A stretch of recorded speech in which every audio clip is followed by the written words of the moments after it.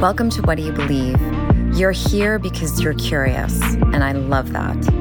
I love asking people this question, what do you believe? We all believe in something, and perhaps you're asking yourself this question, and you're here because you are curious, like me.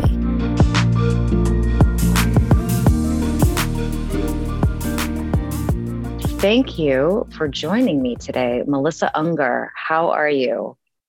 I'm great. I'm super happy to be here. Thank you. Thank you for being here.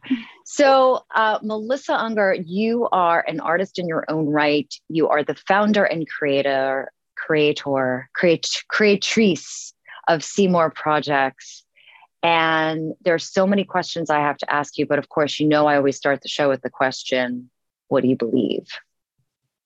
I believe that we can change in each instant, and that motion and mutability and flexibility are some of the most important aspects of life, I would say.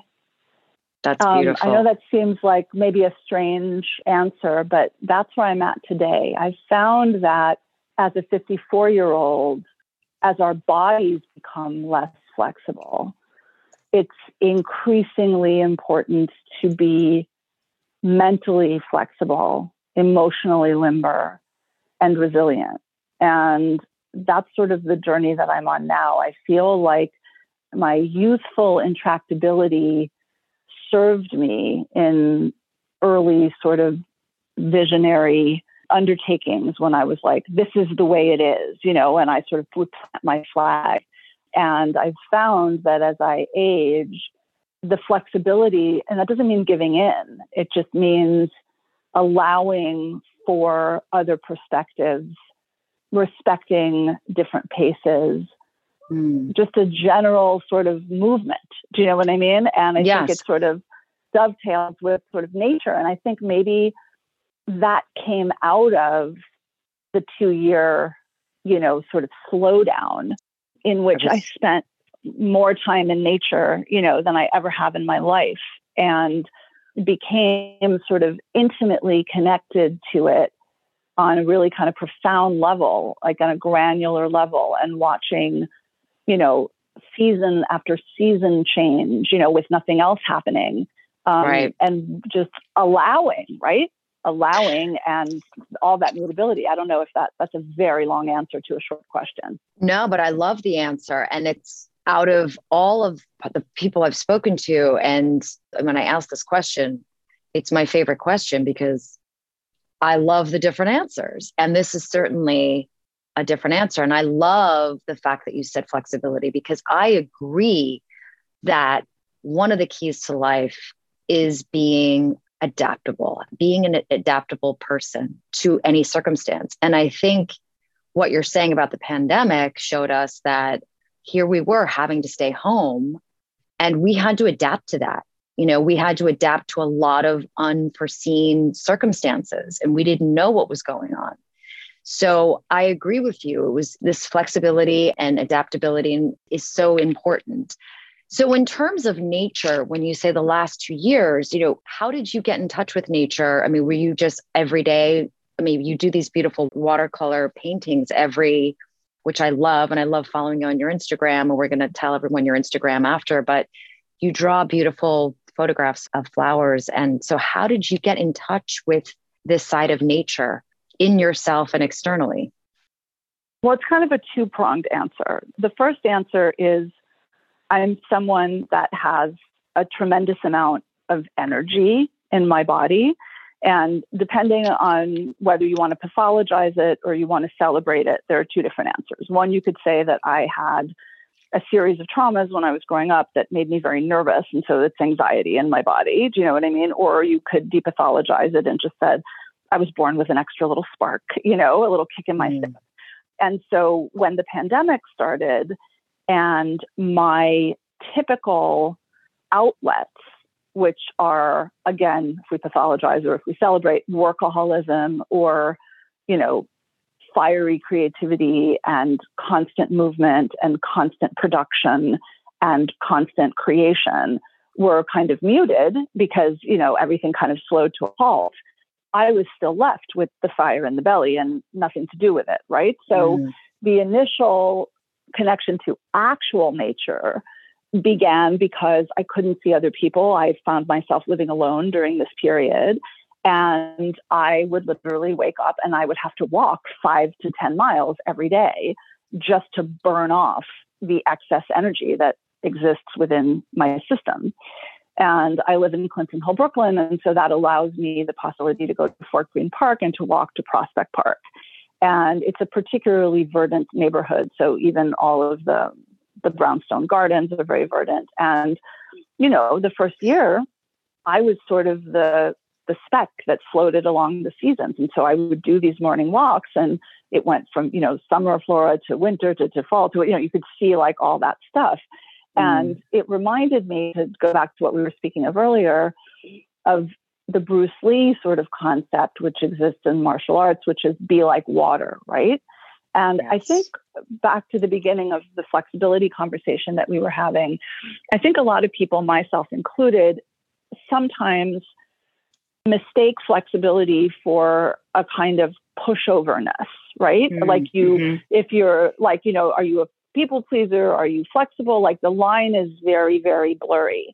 And I think what I like about Bruce Lee, I'm sure he got it from some old text, but the metaphor of water is that you actually never lose the essence of who you are when you're flexible, if you hold that in your mind. So water is water, and then it can be ice, or it can be mist, or it can flow. It can take the shape of whatever container it's in. It can, go over a rock. And even though the rock is harder, over time, the water can erode it. And no matter what shape it's taking, whether it's ice or mist or flow, it's still inherently water, right? So if we think about ourselves, I don't lose the Melissa-ness of Melissa by being flexible. Do you know what I mean? I just get to experience myself in myriad different forms. And therefore, I get to interact with the environment in myriad different ways, which means sometimes I can be in a sort of masculine energy, sometimes in a feminine energy. So I think that flexibility just allows for a larger panoply of life experiences while we're here. And people, so I think that that's something interesting to think about when we're being flexible, and even in, the breakdowns of communication that are happening in our culture right now. Seeing someone else's perspective doesn't mean agreeing with someone else or abandoning your own. It only means having the gymnastics to sort of just look at from a different perspective, so I don't know if that answers, but so I just got out to nature in that way. The watercolors themselves, when the flowers come, it's just because I'm in a flowery, mood and I'm doing something. Really what the watercolors came out of was, in the earlier parts of my life, as I said, I'm 54 now, in my 20s and 30s, I suffered a tremendous amount of sort of anxiety, like that was like workplace anxiety. And I was in very high pressure jobs, and that needed all in the arts, but I say that people think I'm in the neonatal intensive care unit. No, I was like working on movie sets and stuff. So it was like, let's call it a false sense of urgency. Right. But there was this fabricated sense of, oh my God, the cappuccino is tepid. Like, it's like someone died, and so there was this like, crazy sense of, high stakes drama all the time, and that every tiny mistake was like super amplified, by, I know it well. It was just, it was the tone of the 80s and 90s and certain industries in New York. And then there's some personal things from my childhood that, contributed to and exacerbated that. So it was this cocktail of like, tremendous anxiety that led to, mild OCD of me like double checking, triple checking, and a clamping down, and a certain, like a little bit of, a rigidity to like lists and double checking and, all that kind of stuff. And in my mid 30s, when I tried to sort of heal that, I began with the very classic, morning pages kind of vibe. And it was just me sort of, vomiting out all my anxiety, onto the page, so that I could literally like if my mind was a container, I could literally empty it out so that I could actually have room to do work and to do my day, and to interact with other people. Because if not, it would have just been filled with my own cacophonous and anxious thoughts, right? So emptying it out on paper every morning literally created like a space for something else to enter. And over the years, I sort of experimented with a number of different similar types of practices to alleviate my anxiety. And those, then I put those in the See More space, which we can talk about later, but just to finish this thought. And then what happened is as I thankfully healed myself and my anxiety abated, I remained with this morning practice of waking up at least an hour or two before I had any commitment, which means that I sometimes have to get up at 5 a.m. Do you know what I mean? Or 6 a.m. Sure. Yeah. But I would always get up to create this moat or sense of peace within myself so that whatever the day threw at me, I had this soft space within myself that was familiar that I could come back to so that I would be less perturbed. And so once I very rarely have those anxious thoughts anymore. I only have them perfunctorily around, like if I begin dating or if there's like a crisis, or, but in day-to-day operations, I don't experience anxiety anymore in that way. But I still really got into the habit of this morning time. And so when I moved back to New York after 14 years in Paris and running the space and being under, genuine pressure, I took a year off. And I was like, what am I going to do with my mornings? And I was like, I want to play. Like, I don't want to write in like black paper, black pen in a notebook, or I was like, what if I just played, and I literally went to Blick art store down the block from my house and bought one of those like $20, watercolor palettes that you give your kid, and the cheapest possible paper. And I just started fooling around, and I realized that it was a very sacred space in which I wasn't self-censoring and I wasn't second guessing myself. And I just let it flow. And I think that that's why people have connected with them so much, because I started posting them on Instagram right away, even when they were kind of crappy. And I think that it's been really fun for people to watch the evolution. And Yes. I think that they think that they're responding to the watercolors, but I think really what they're responding to is the energy behind the watercolor, and it's the maybe the freedom that I think it's freedom that they're responding to and playfulness that they're responding to more than the actual artistry.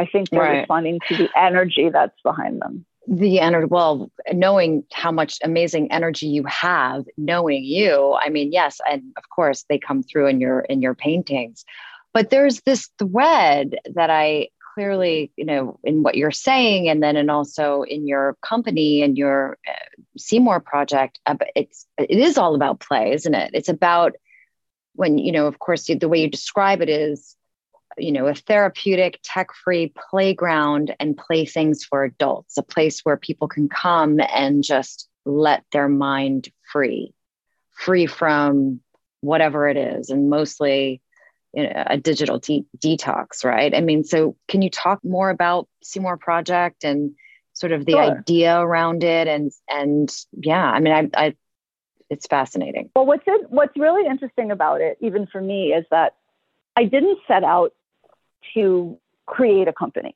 Like, I wasn't like, there's a gap in the market. Like, let me, like, the Post-it guy or like whatever, he was like, well, actually it's more like the Post-it guy. The Post-it guy was like, I'm tired of looking for tape every time I leave my wife a note. I wish there was paper with tape on the back. Right. I mean, that's how like the most incredible things happen, honestly. And then it's the fucking Post-it. Do you know what I mean? Yeah. So, and you're like, how did I not think of that? Right. Yeah. Right. Necessity is the mother of invention. So there are kind of two ways, innovation happens. One is like that. It's like literally like, I want a thing for that thing and there's no thing for that thing. So let me make that thing. Right. And then what happened for me, which was I had some obstacles in my emotional and sort of psychosocial life that were kind of blocking me. And in searching for ways to move forward myself, I sort of created this aggregate, you know what I mean, of things. But what's been really interesting, so for me, it started like, I just started doing stuff. Like I started to become interested in my mid-30s in spirituality and, you know, all sorts of different things. And it began just with like research. And I think the way that I learn is I learn by doing. Like some people learn by reading. Some people learn by, you know, in different ways. And I'm just one of those people. Like I need to like if I go into a store, I can't just look at the shirt, I have to touch it, right? Or I have to like, I'm very like hands-on. It's almost like I can't process learning unless I'm actually doing it. I don't know if I'm missing like a theory of mind thing or something, but I literally have to do it to understand it, right? Right. And so what's funny about the descriptor that you just read is a descriptor that is brand new for 2022. And it's what we've always been doing. So Seymour is 10 years old. It's a decade-long project. But I could not have as succinctly described it to you 10 years ago because I was healing myself and I had a blind spot about what was lacking in my own life. So it's like saying to someone who's blind, like describe the color red or something. You're like, you can be like, well, it's kind of warm. Maybe the color red feels like heat. Do you know what I mean? Maybe it feels like here's maple syrup. Maybe the color red is thick. Do you know what I mean? And it's like, how do you describe the color red to someone that can't see the color red, right? And if someone says to you, what are you doing? And you don't know that it's red that you're describing because you've never experienced it, you're talking sort of backwards into it, right? So I realize now that that's what happened to me. Right. I was a person that grew up in an environment of tension by, you know, now I've come to realize no fault of my parents, but I don't want to go too deep into the personal thing. Everybody was doing their best, but there was a lot of tension and I didn't have a lot of opportunities for play, attunement, connection, safety, haven, consistency. You know, I didn't have a lot of room for that. So I didn't even know as an adult, because I was so performative in business and my life was going so well from the outside, I didn't realize that I was lacking in those things. Yes. And so I just started making these things that I was looking for something and I didn't know what I was looking for. I don't even know if I sound like a crazy person. And in looking for this thing, Melissa, I built all of these things and more people aggregated to it.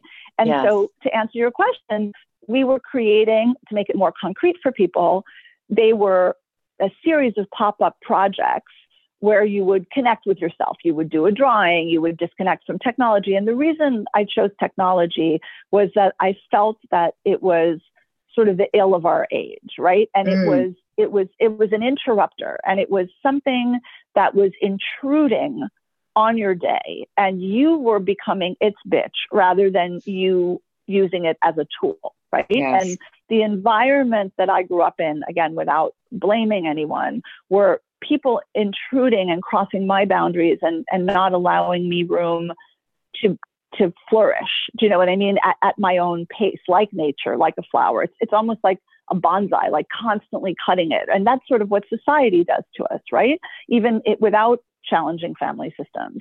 It tells us like, to go to school, you have to go a certain hour, you have to do this, you walk on the sidewalk, you do, you know, there are thousands of rules. Yeah, we're constantly shutting on ourselves, constantly, right? Yeah. Because it's how we, you know, so even if it's not nefarious intent, we're constantly bonsai'd. Like, it's like, we'll cut a little here, cut a little there, you know, and technology at the time was just, you know, the sort of inflection point was that it was the beginning of, you know, tethered technology where we were, you know, constantly available. Like, I remember, you know, I'm old enough to remember having a receptionist at my job, which then went to my assistant, which then went to me. And, you know, so there were 10 firewalls before you got to me. And then on the weekends, I think people of a certain age remember, like, when the phone rang at the dinner table after 7 p.m., we would be like, who is ringing after 7 p.m. at night? Like, how dare they? Or like, how dare they? Or like a phone call that would ring in a family home at like 8 a.m. meant someone was dead. Do you know what I mean? And it's like, now I get, business calls at 3 o'clock in the morning when I go pee, And so there's such an infringement, and so I drew a parallel between what was happening with these sort of tether tech devices with what I had experienced working, let's just call it, and being around, let's say, high maintenance individuals, right? And in my case, because it started in early childhood, it sort of disconnected me from myself. So I realized that I wanted to create spaces where people could reconnect to themselves. So the biggest Seymour project was the one in Paris that existed for 3 years. And it was a spa for the mind, and it was a tech-free zone. And it was literally a place where you could disconnect from technology to reconnect with yourself, right? Yes. And so that was that notion. And where you're correct in seeing a thread in everything that I do is that it's, whether it's the watercolors or, and I wrote a novel also, and that was me searching for broken parts of myself. It's quite dark. And when I wrote it, I don't think I realized what was happening. And it was just fractured self. Do you know what I mean? Seeking to integrate and be whole. But I don't think that I understood it. And I think that that's what's really interesting about aging and perspective, is that I created this body of work that I would not have been able to discuss with you in a harmonious way up until like this year. And in fact, there's the joke that we can tell, right? Is that we tried to do this podcast 2 years ago. Yes. And I was like, I can't speak because I was in a complete transition phase, and I was in a sort of mutating stage. And I think what's exciting about one's 50s is, certainly in my case, I can't speak for everyone because everyone has a different journey, but this pause that I've been able to take even before the pandemic, because I took a year off. But if you're constantly tilling the field, if you never let the field lie fallow, you're constantly sort of digging up what you've planted, and sometimes you have to just let it sit for a minute so that you can see like what has actually happened. And in this quiet, I've been able to gain perspective on what I have been producing and creating for the last decade, that I didn't understand what I was doing. You know what I mean? Yes. And I think that and it's only now that I see that it's all been about my own healing. And the only thing that I'm really happy about is that and this is what I would encourage anybody that is fearful about sharing their work for fear that it's not good enough, it's, please always share it, because even if it only helps one person, it helps, So my novel Gag is a novel, but it came from my subconscious, and it wasn't a blockbuster, but I still get some fan letters and people connect with it. Do you know what I mean? And so it's like, and and even if it only helped me, that's enough, because then my consciousness is elevated from that exercise. And then even in a very tacit, light way, we elevate consciousness in all of the points of consciousness around us, right? So if I'm less angry, I'm not bitchy to the deli guy. If I'm more integrated, I'm looser with a compliment. If I'm calmer, I'm not bringing in a toxic energy to the bank. I'm not, So even in these very, very tiny things that we do when we do the work, on our own consciousness, even if it doesn't result in, the Pulitzer Prize or in, an Academy Award winning movie, it doesn't matter. It's like you're working out your stuff.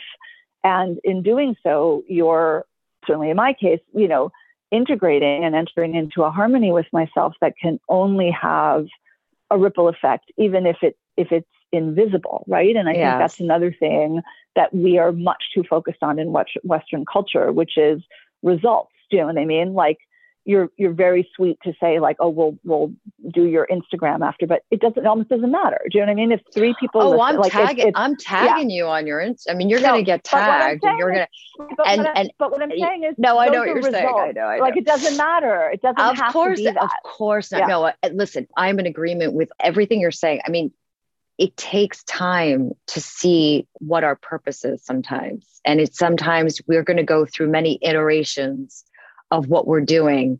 But there always, if I look back to my career, there's always some sort of, there's a string, there's a thing, there's a connective tissue that runs through everything that we do, because ultimately it is who you are, right? Like your tagline says, we help you see more, which is a play on Seymour. And I think it's so brilliant because it's like part of your purpose, because you had to see more and you're helping others do the same. And it's always been your purpose and part of your purpose, right?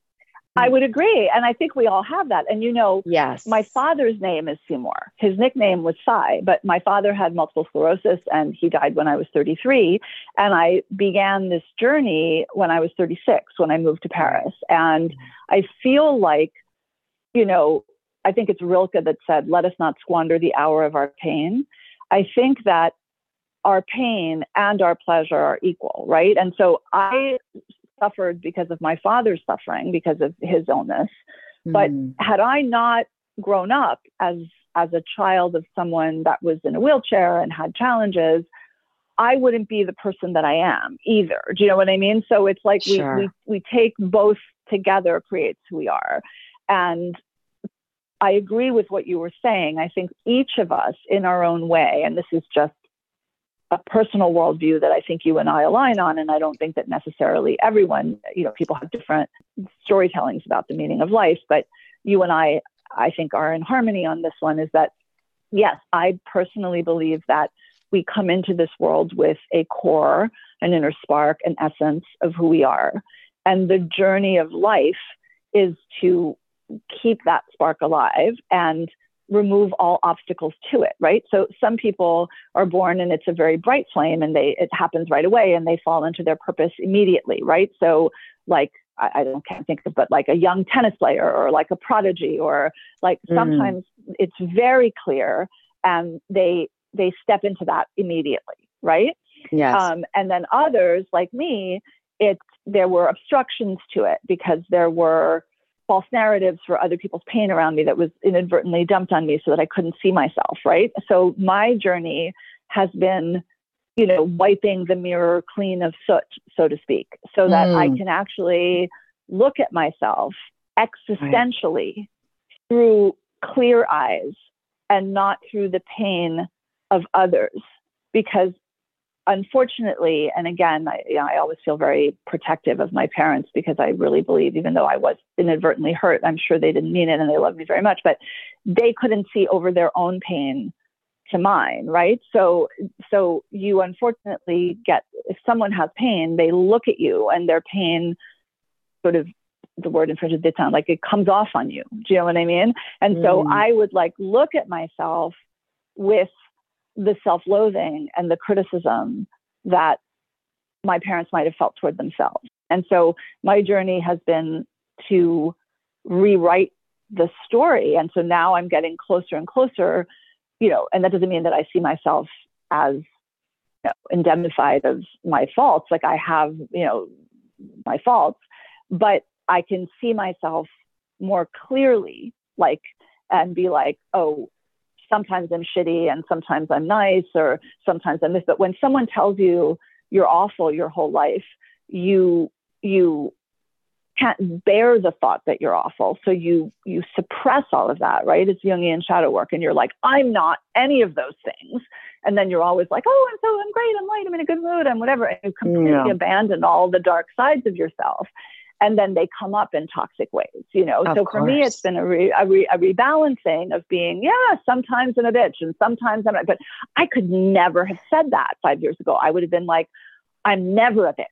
I'm the nicest person, because I just couldn't see that about myself because it was too painful, So all of the projects, all of the work, all of the creativity that I do, even though I have not been aware of it until recently, is for me a journey back to self and to an integration.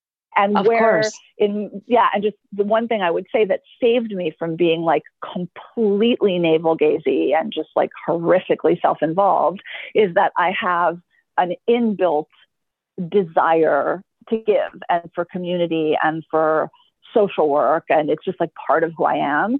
So every time I do something, and it's not a talent, it's something that it's not because I'm generous. It's just like I came off the assembly line like this. So I feel like I shouldn't get credit for it. But so if I'm making something, I share it, And so that I feel like it's been the saving grace of my life is that even though it's been a somewhat creatively solipsistic decade, because I've shared everything so publicly, I am grateful that it has helped a lot of people and connected with a lot of people. Do you know what I mean? And that makes me feel less like an asshole. That's just like looking at my own belly button all the time.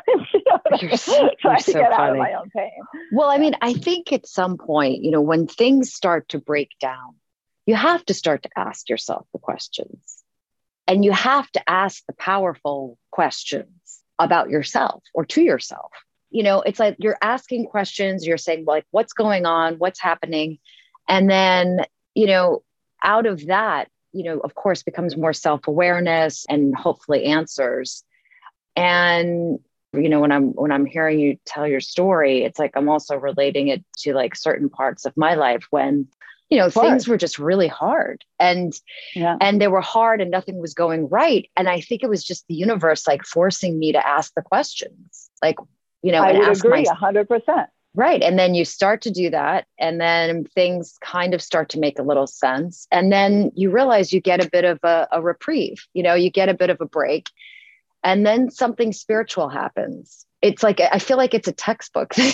It's like textbook. No, but it is. And it happens again and again and again and again. And when I was in the middle of it, I reached when Seymour became, because it was the space itself. So Seymour Projects is like Columbia Pictures. And then each project is like a movie, right? So Seymour Projects is like the head thing. And then we do the Seymour Space, and then we do pop-ups, and then we have a magazine, and then we have objects. And it's been, somewhat on hold for the last 2 years, and it's going to ramp up again in 2022 with new projects and stuff. But when I was at sort of, I would call like the peak experience was the Seymour Space, because I was kindly funded by a dear friend of mine to create this incredible space for the community. And she was incredibly generous with the funding. I didn't mean the space was incredible. I meant like it was an incredible opportunity is what I'm trying to say.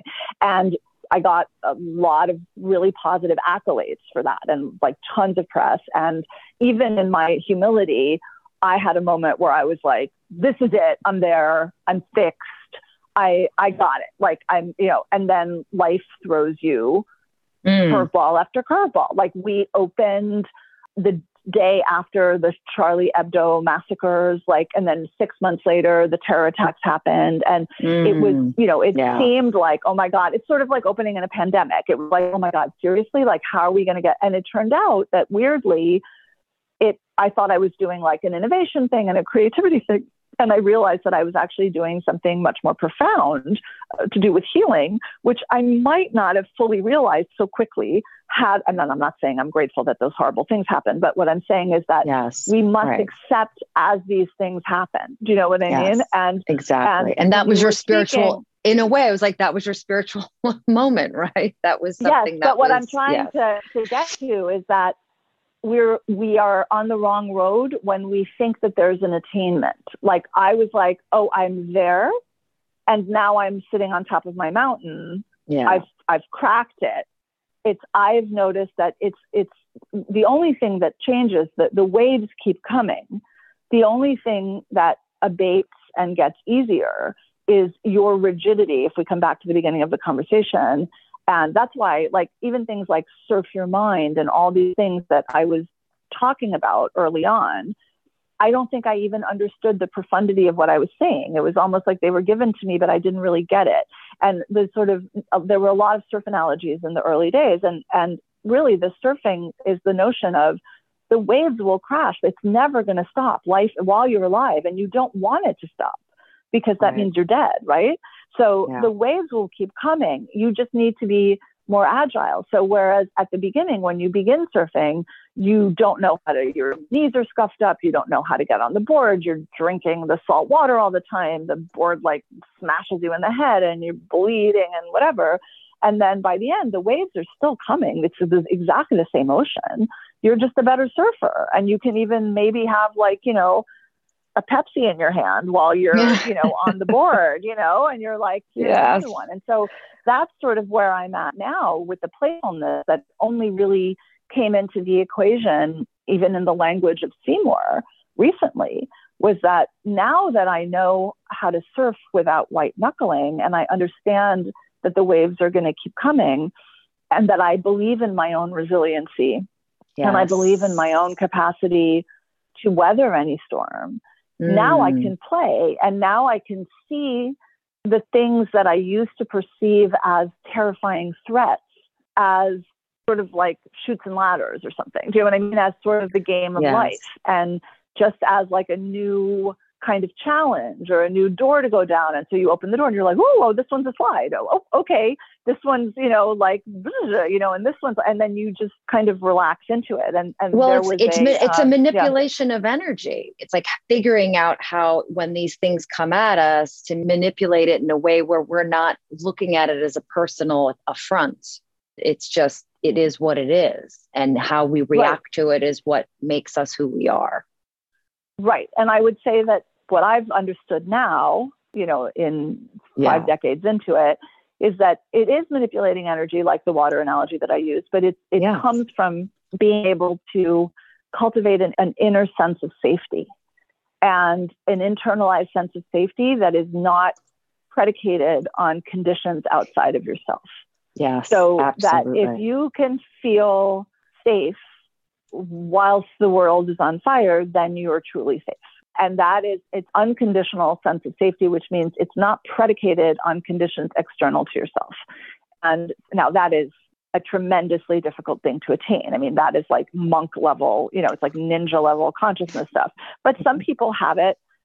Some people are born with it. Like you see like really calm people or, perhaps people that are like first responders or, there's certain types of personalities of people that are just have that innate sense of safety and that innate sense of calm that are like, it's literally like, or firefighters or whatever, they are laser focused because they believe they can get out of the building. And if they panicked, they would not be firefighters. You know what I mean? So I think that it's cultivating that inner sense of safety. If for some reason it was removed from you in childhood, which for various reasons it was in me. And I think that that's what's dangerous sort of about any kind of practice or doctrine or discussion in which sweeping generalizations are made when people say, well, you gotta, or it's like this, or these are the steps, or 1, 2, 3, 4, and then you get, because it's really different for everyone. And it's like some people are born with that innate sense of safety and they don't need any of this.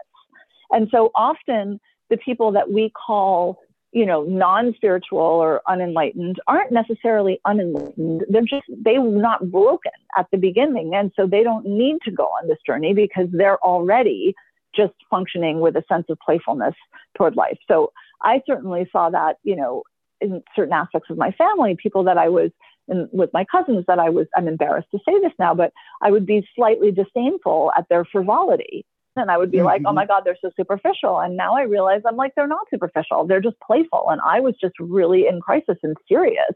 And I couldn't see I was something about their lightheartedness made me uncomfortable in my own pain. And so I was like, that's stupid what they're doing. Like, I'm so much cooler as an intellectual or whatever. And I'm not sure. I think there's room for everyone as long as you're not hurting someone, or infringing on someone's rights or, doing something awful.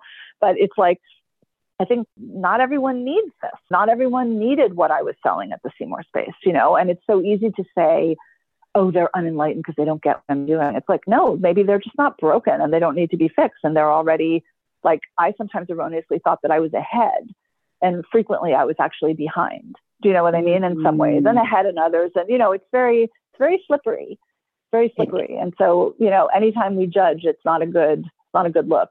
And the koan that I had sort of above my desk for a very long time when I was in the period that you were describing for yourself, where the universe keeps throwing shit at you, you know, and you're like, really?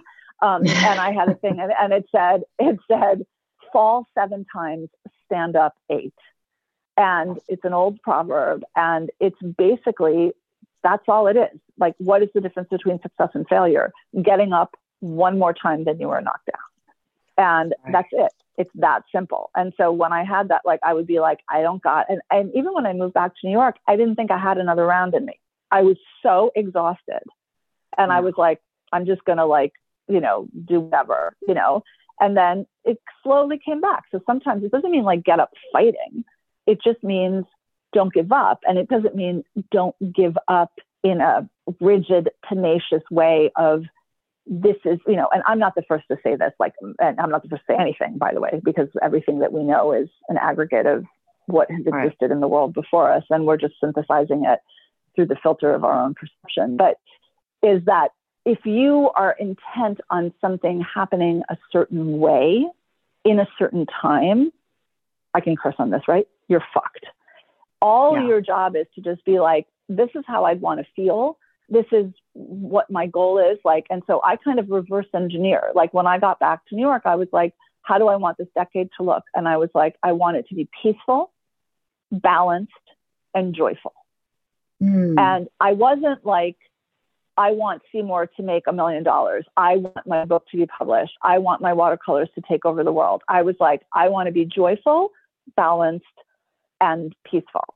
And then all of the other stuff, I was like, I will reverse engineer whatever income I need or whatever, you know, my days look like into that. Whereas I spent the whole first half of my life chasing specific goals versus chasing a feeling of how I wanted to feel every day of my life. Right. And I think I think it's Annie Lamott that said, I'm terrible at remembering exactly like who the attributing. I'm terrible with attribution because I ingest so much data, but she says, how you spend your seconds is how you spend your minutes, is how you spend your hours, is how you spend your days, is how you spend your weeks, is how you spend your years, is how you spend your life. So if you're coming from a place of striving, hysteria, panic, worry, like, well, that's your life. And so it's like, that was a wake-up call for me. I was like, that's definitely how I was living, you know? Well, that's an incredible quote. I don't know if I actually have ever heard that quote before. Right? It's so basic, but it's so drilling it down to that. It's literally like, and sometimes I catch myself because, you know, even now, like I've done, you know, a lot of work. And so I've transcended like a bunch of shit. But it's like when I'm sweating the small stuff, I'll just be like, what are you doing? Like, what, like, you're never going to get those seconds back, you know? So it's like, that doesn't mean you don't worry and you don't go to the dark place and you don't do what I guess the self-help community now is calling toxic positivity. It's not a question of not feeling the feels. You know, it's not saying like everything's fine and being like Candide and like everything's fine. It's like you feel the feeling, but you try not to get stuck on something that is beyond your control, you know? Right. Like getting up in the middle of the night and worrying about something, just go back to bed. It's still going to be there in the morning. Yeah. And another thing that helped me is another phrase that I read somewhere. Right. No, but it's fine. No, but just be like, I mean, it's about safety. It's about faith, but not necessarily in a religious sense. It's about shifting, you know, I don't know your story in depth, but people that have had tragedies or have had difficulties like I have, it's like, I live in a world where anything bad that can happen will, right? That was my childhood was, even though I grew up in a financially privileged environment, I had tragedy sort of after tragedy and drama after drama. And so my worldview was anything bad that can happen will, and I just had waiting for the other shoe to drop. And in my mid 30s, when I was able to shift my worldview to anything good that can happen will.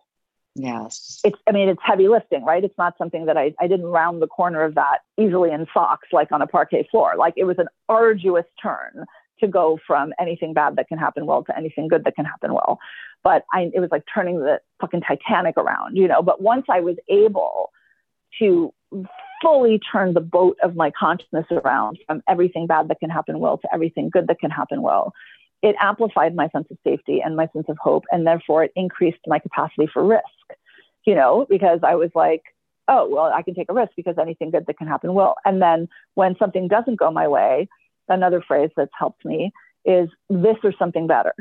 So it's sort of like, you come in and you just believe that the universe or whatever your belief system is going to send you this or something better. And that you just have like upper limitations of what you think is possible for yourself. So it's like you see an apartment and you're like, oh my God, this is the apartment. And then you're like, someone else gets it, and you're like devastated. And you're like, nope, I thought that was the best apartment because in my capacity of conjuring, the best for myself with my consciousness limited at this thing, I think that is the best thing.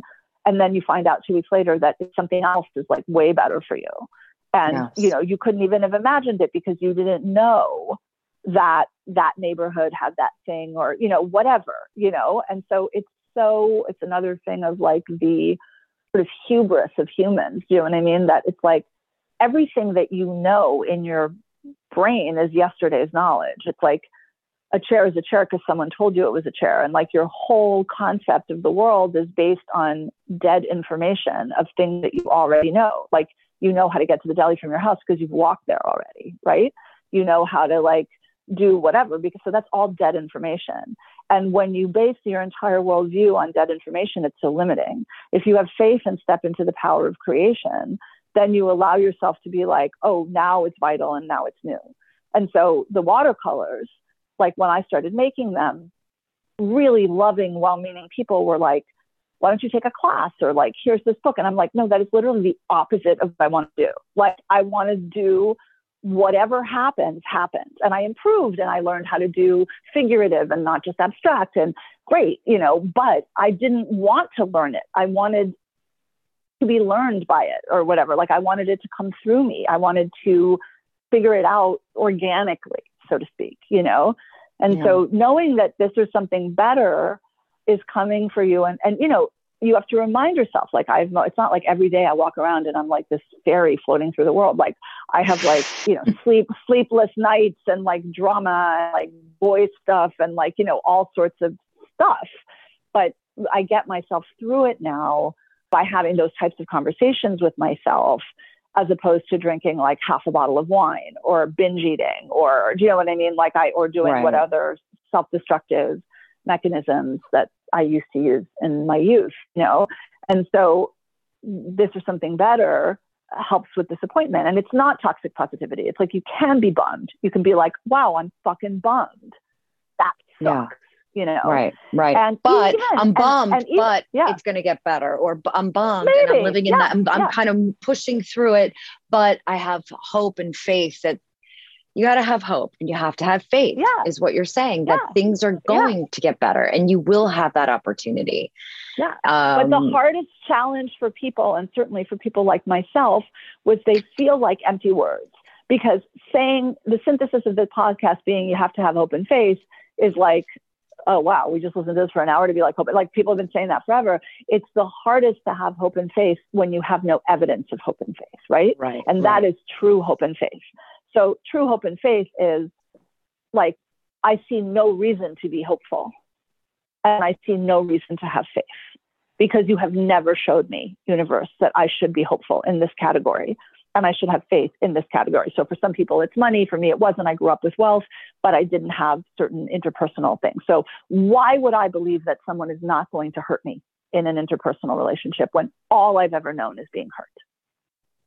How could I possibly that? So hope and faith in trusting and keeping my heart open to others when I've had nothing but pain, that is true faith. Because then it's like opening over and over and over. And so that's the fall 7 times stand up 8. It's like open, comma, open, comma, open. It's like you have to remain, you have to. And then I know we're coming up on the time. And what I would just want to say is that everything I've just said should be taken with a grain of salt, because I think back, like during the Seymour Space, I gave like 300 interviews of magazines all over the world. And it was and I was quoted and I was whatever, but it was smart then, but it was at the level of consciousness that I was at then, which certain other people could have been at, let's call it, I have a friend, my friend Catherine's always like, don't make it higher or lower. Let's call it like expanded consciousness so that it's more lateral and that we break the hierarchy, which is a sort of patriarchal system, right? Of like up and down. And so if we're heading towards the matriarchy, it's circular and it's more just expansive as opposed to someone is above, smarter, or understands more, or lower. So it's just like expansive consciousness. So let's say my consciousness has expanded since then. And so things that I felt certain about then I'm not so certain about now. So it's possible that even though I'm speaking with great certitude today, we'll listen to this in 2 years and I'll be like, oh my God, remember when I thought blah, blah, blah, you know? So I think that, you know, people come to information when it's right for them. And some people will listen to what we talked about today and gain something from it. And others will be like, oh, how cute. Like that was for me like 3 years ago, you know, or other people will be like, what the hell are they talking about? I'm not there yet. You know, doesn't matter. You just like have the conversation where you're at. And the people, you know, I saw that with Seymour. Like we started with a magazine. You know, it was like the community comes and goes based on what you're offering, you know? And so now to close it all up, it's play. 2022 yes. went from, I spent 10 years talking about my pain and healing my pain and helping people heal their pain through the discussion of me healing mine. And now I want to help people heal their pain, but through playfulness. So instead of focusing on what's wrong and what's broken and fixing it, which is what I did for 10 years, now my eyes are clean and I can look at what's right in someone and amplify what's right in them. And that was something that I was never able to do because I wasn't raised that way. I was raised, and I think it's transgenerational wounding, which is why I feel protective of my parents, even though I used to feel tremendously accusatory toward them. I feel compassion for them now because I'm sure that that's all they knew. And it was the tough love thing of like, you know, pointing out something that's wrong, but then you feel like you're wrong all the time, right? So it's like, that looks awful, fix that, do that, you know. So then I did that for 10 years, albeit in a loving way. I had people around me and at the Seymour Space and I'd be like, let's fix that thing that's broken in you. But then that person walks away feeling grateful that I'm helping them, but they're still walking away feeling broken. And as did I. And now I can heal from a place, myself and others, or help others heal themselves, I should say, because I no longer feel like I can heal others. I can just help others heal themselves by not noticing what's broken, but noticing what that spark is that you're talking about, that you're born with, and perhaps amplifying that thing or removing the dust that's occluding their spark. Do you know what I mean? And yes. I think that now that can happen through playfulness, exploration. And that's another thing. I used to believe that I knew some information that could help people. And now I feel like the best way to help someone is to create space for them to help themselves. Do you know what I mean? And give them tools. And so the space of my mornings and the space of all that kind of stuff is just like allowing for experimentation because people are on different journeys and they're coming from different points. And, you know, some people are going from mind into body, others are going from body into mind. And, you know, there's all different ways, you know. I just want to ask you one more question. Sure. Because I like to ask this question, which is, what advice would you give your younger self? Oh, I don't know if it's advice. The word advice seems to be giving me resistance. I would say I would reassure my younger self by telling her that she is always safe, no matter what. So if we want to reverse engineer that, I would say, you know, even when you're afraid, find some tool to make you feel that you're safe. Do you know what I mean? Because I really believe that that inherent sense of safety that does not come from someone outside yourself is the core to freedom in life.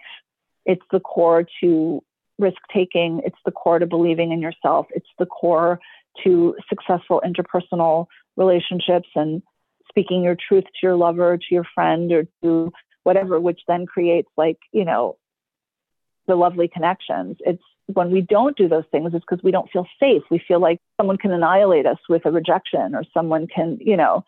So I'm sorry that that's such a convoluted and not soundbitey answer. Oh God, no, it's perfect. No, I think thank you. Thank you for sharing it. I think that that's probably what I would say.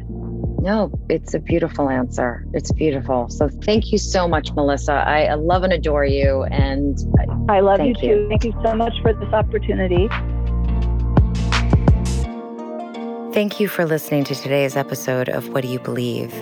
Please remember to subscribe to the podcast on Apple or Spotify. We very much appreciate your continued support. Thank you.